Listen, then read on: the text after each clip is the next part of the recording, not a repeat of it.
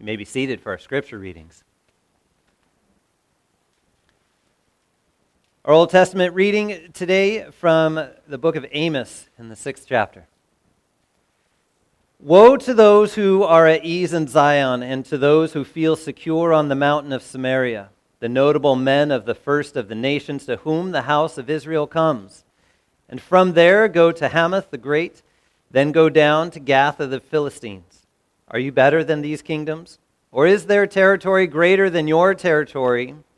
O you who put far away the day of disaster and bring near the seat of violence. Woe to those who lie on beds of ivory and stretch themselves out on their couches and eat lambs from the flock and calves from the midst of the stall, who sing idle songs to the sound of the harp, and like David invent for themselves instruments of music, who drink wine in bowls and anoint themselves with the finest oils, but are not grieved over the ruin of Joseph. Therefore, they shall now be the first of those who go into exile, and the revelry of those who stretch themselves out shall pass away. This is the word of the Lord. Our epistle reading today from the first letter to Timothy in the 6th chapter. But godliness with contentment is great gain. For we brought nothing into the world, and we cannot take anything out of the world. But if we have food and clothing, with these we will be content. But those who desire to be rich fall into temptation, into a snare, into many senseless and harmful desires that plunge people into ruin and destruction. For the love of money is a root of all kinds of evils. It is through this craving that some have wandered away from the faith and pierced themselves with many pangs. But as for you, O man of God, flee these things. Pursue righteousness, godliness, faith, love, steadfastness, and gentleness.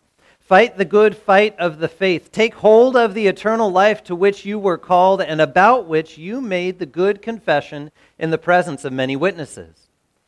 I charge you in the presence of God, who gives life to all things, and of Jesus Christ, who in his testimony before Pontius Pilate made the good confession, to keep the commandment unstained and free from reproach until the appearing of our Lord Jesus Christ, which he will display at the proper time.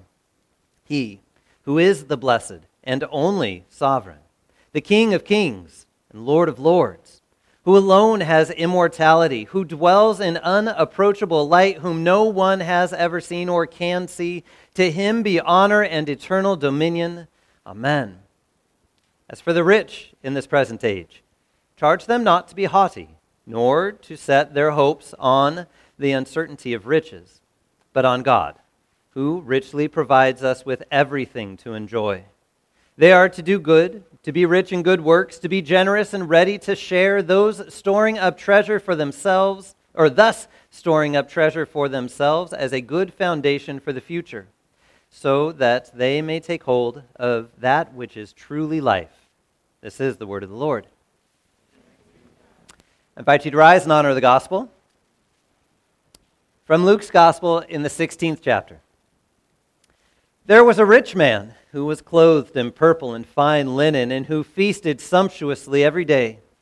And at his gate was laid a poor man named Lazarus, covered with sores, who desired to be fed with what fell from the rich man's table. Moreover, even the dogs came and licked his sores. The poor man died and was carried by the angels to Abraham's side. The rich man also died and was buried, and in Hades, being in torment, he lifted up his eyes and saw Abraham far off and Lazarus at his side. And he called out, Father Abraham, have mercy on me, and send Lazarus to dip the end of his finger in water and cool my tongue, for I am in anguish in this flame. But Abraham said, Child, remember that you in your lifetime received your good things, and Lazarus in like manner bad things. But now he is comforted here, and you are in anguish. And besides all this, between us and you, a great chasm has been fixed, in order that those who would pass from here to you may not be able, and none may cross from there to us. And he said, Well, then I beg of you, Father, to send him to my father's house, for I have 5 brothers, so that he may warn them, lest they also come into this place of torment. But Abraham said, well, they have Moses and the prophets. Let them hear them. And he said, no, Father Abraham, but if someone goes to them from the dead, they will repent. And he said to him, if they do not hear Moses and the prophets, neither will they be convinced if someone should rise from the dead. This is the gospel of our Lord. Grace, mercy, and peace to you from God our Father and from our Lord and Savior Jesus Christ. Would you pray with me? Dear Heavenly Father, we thank you for all that you give as you take care of our daily needs. We thank you for bringing us into this place where you give even more abundantly of your love and your grace and your mercy for us. We thank you for gathering us together into your presence and giving of your gifts, of your word, and the presence of your Son through bread and wine. We pray you move by your Spirit, remove distractions from our hearts and minds, and let us rest in your promise that you give to us in Jesus. In his name we pray. Amen. Within our household, there is one who constantly, relentlessly longs for scraps. His name is Bruce. He's our bulldog. And it does not matter where he's at in the house or if he's sleeping, which he does quite oftenly. If he hears pans hit the stove, his ears perk up. If he hears one of us walking through the kitchen and go, uh-oh, he's up. Because he thinks something has dropped on the floor. He thinks there might be something that just landed within his reach. And if you hear him moving through the house, there is no good getting in his way. Because he's not going to stop for you. In fact, he's going to challenge you even further. Trust me, I've tried to stop him. He does not stop. He is a 50-pound bowling ball on the run, and there is nothing that is going to get between him and whatever it was that fell on the floor. It doesn't even have to be food. He eats first and asks questions later. Paper, corn husks, it really doesn't matter whatever it is. He knows that if there's a scrap on the ground, that's his territory, and he's going for it. And as we hear this gospel reading today, and we hear of the different scenarios that are going on in this gospel reading, we can kind of wrap our heads around longing for scraps. First off, Jesus is telling this in this string of parables, and he's been talking through different financial situations with people, and he's been pointing out riches in different ways and trust in different things, and how we're either trusting in the monetary, tangible things of the world or trusting in the mercy of someone who's in authority. And now it all comes to this culminating story. And what's interesting is it doesn't necessarily say it's another parable, and there's so much detail with real people's names. It very well might be another parable of Jesus using a story to teach, or it's something that Jesus saw. It's kind of up in the air there, and either way, it doesn't matter. That's not one of the main details to dig into or worry about. But we hear of a rich man, someone who wore purple and fine linens. As a reminder, purple was something that was really hard to come by. Purple was a royal color. Purple, you had to go and find the right sea animal with the right stuff inside to get the right dye to make the purple clothing. And as you hear Paul talk about in his letters, they would go and see Lydia, who was a dealer in purple goods, a maker of purple things. This was high finance stuff. Not everybody could get their hands on it. So those guys wearing purple and fine linens and feasted sumptuously every day. And laid at his gates was a man named Lazarus. Quick thing about the name of Lazarus, it's not the Lazarus that Jesus rose from the grave, but it's still the same name, just different guy. Lazarus, if you were to take it from the Greek and move it into the Hebrew, it's Eleazar, and if you take that and move it into English, it's one who God helps. Which is kind of an interesting meaning to a name. One whom God helps. Lazarus laid there at the gates, longing for scraps from the guy's table. Imagine that. Walking down the road, longing for something in the dumpster behind a restaurant. Sitting out on the sidewalk, waiting for somebody to drop something. Being a busser in a restaurant and eating off of somebody else's plate because they hadn't finished what was on the plate. longing for the scraps because it feels like you don't have any every day. As he sits there at the gates longing for the scraps, the dogs come to lick his sores. And we think, oh, it's good puppies coming over to take care of the guy. Different cultural setting. Dogs are seen more like we would think of rats. These dogs are realizing that there may be a meal there soon. These dogs are realizing that this guy's not well off, that he's near death. It's not a good situation for Lazarus at all. And the next moment we hear Lazarus does die, but the angels carry him off to heaven. Well, to Abraham's side. God has now picked him up, brought him in to this peaceful place, this present place with them. He's no longer longing for scraps anymore. There's nothing else that he is wishing for. He's not begging for anything anymore.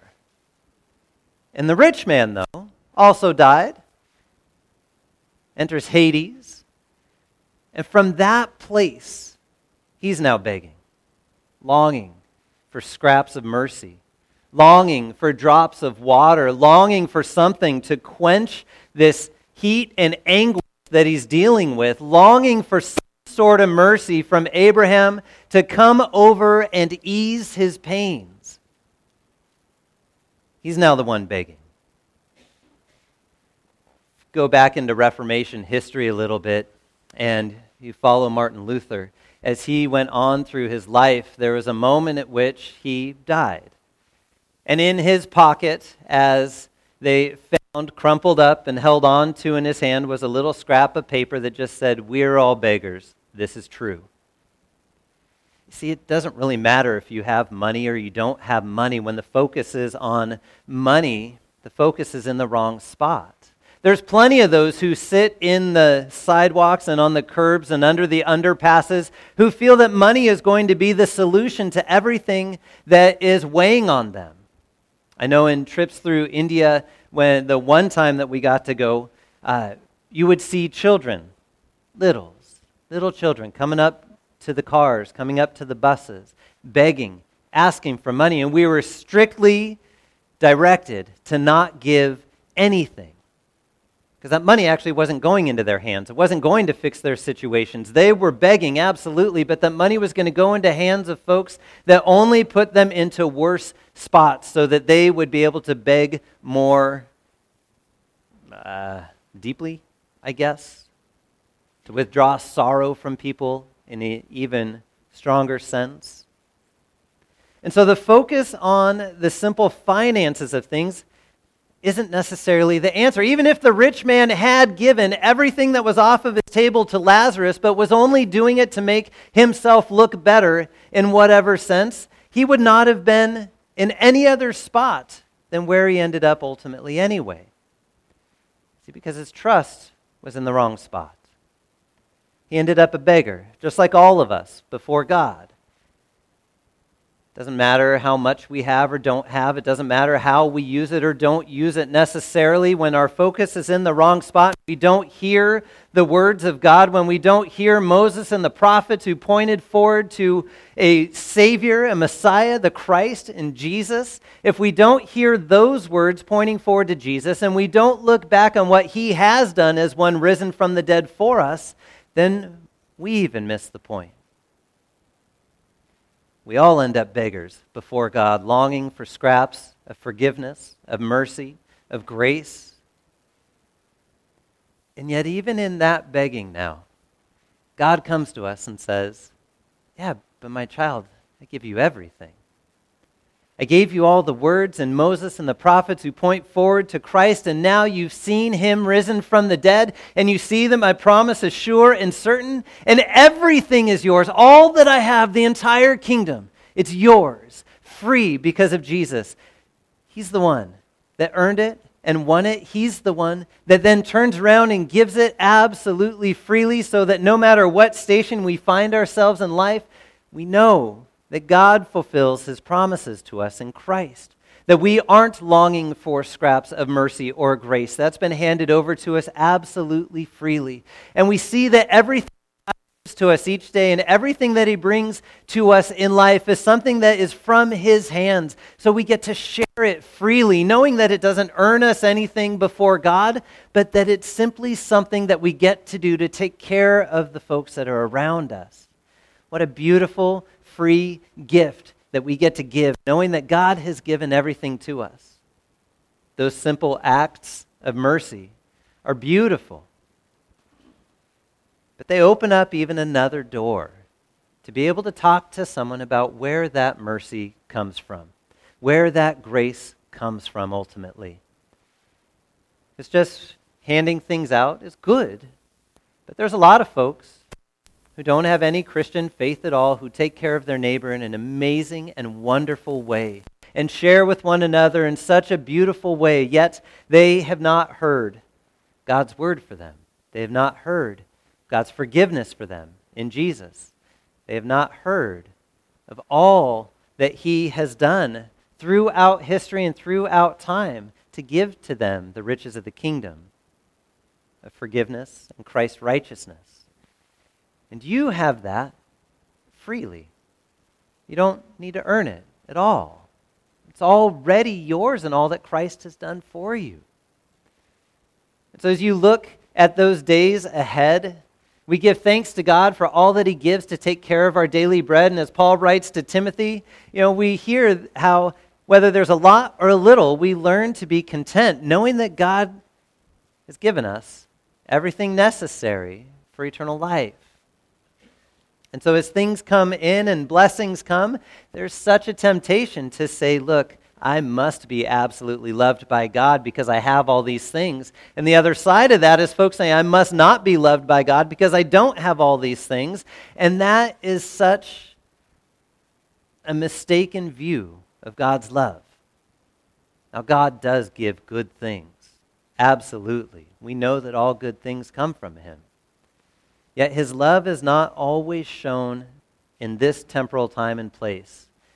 But his promise to fulfill eternity, his promise to fulfill his promise, I guess, of bringing us into eternity through Christ is what we hold on to. That promise that he gave through Moses and the prophets, the promise that he put an exclamation point on in Christ, the promise that he is coming back to gather you together into his presence. That's what we look forward to, knowing that we are not beggars anymore, but that we have the riches of the kingdom already handed to us now, knowing that everything has been given to us because of Jesus. He is the one who makes you rich in spiritual things, and he is the one that cares for you in all things. Amen. Would you pray with me? Dear Heavenly Father, we thank you for all that you have given us in Christ. That though we come to you begging for forgiveness each and every week and sometimes each and every day, we hear your words of forgiveness so richly given by your mercy through your grace for us in Jesus. And we praise you for that. Longing for that righteousness. Longing for that day where we will be in your presence and all the things that are hurtful will be done away with, and that there will not be any lack any further. And we pray, Lord, that you would come quickly, that you would take away all the burdensome things, and that you would lift up your creation and bring us into eternity with you. In Jesus' name, amen. I invite you to rise as you're able, and we will sing.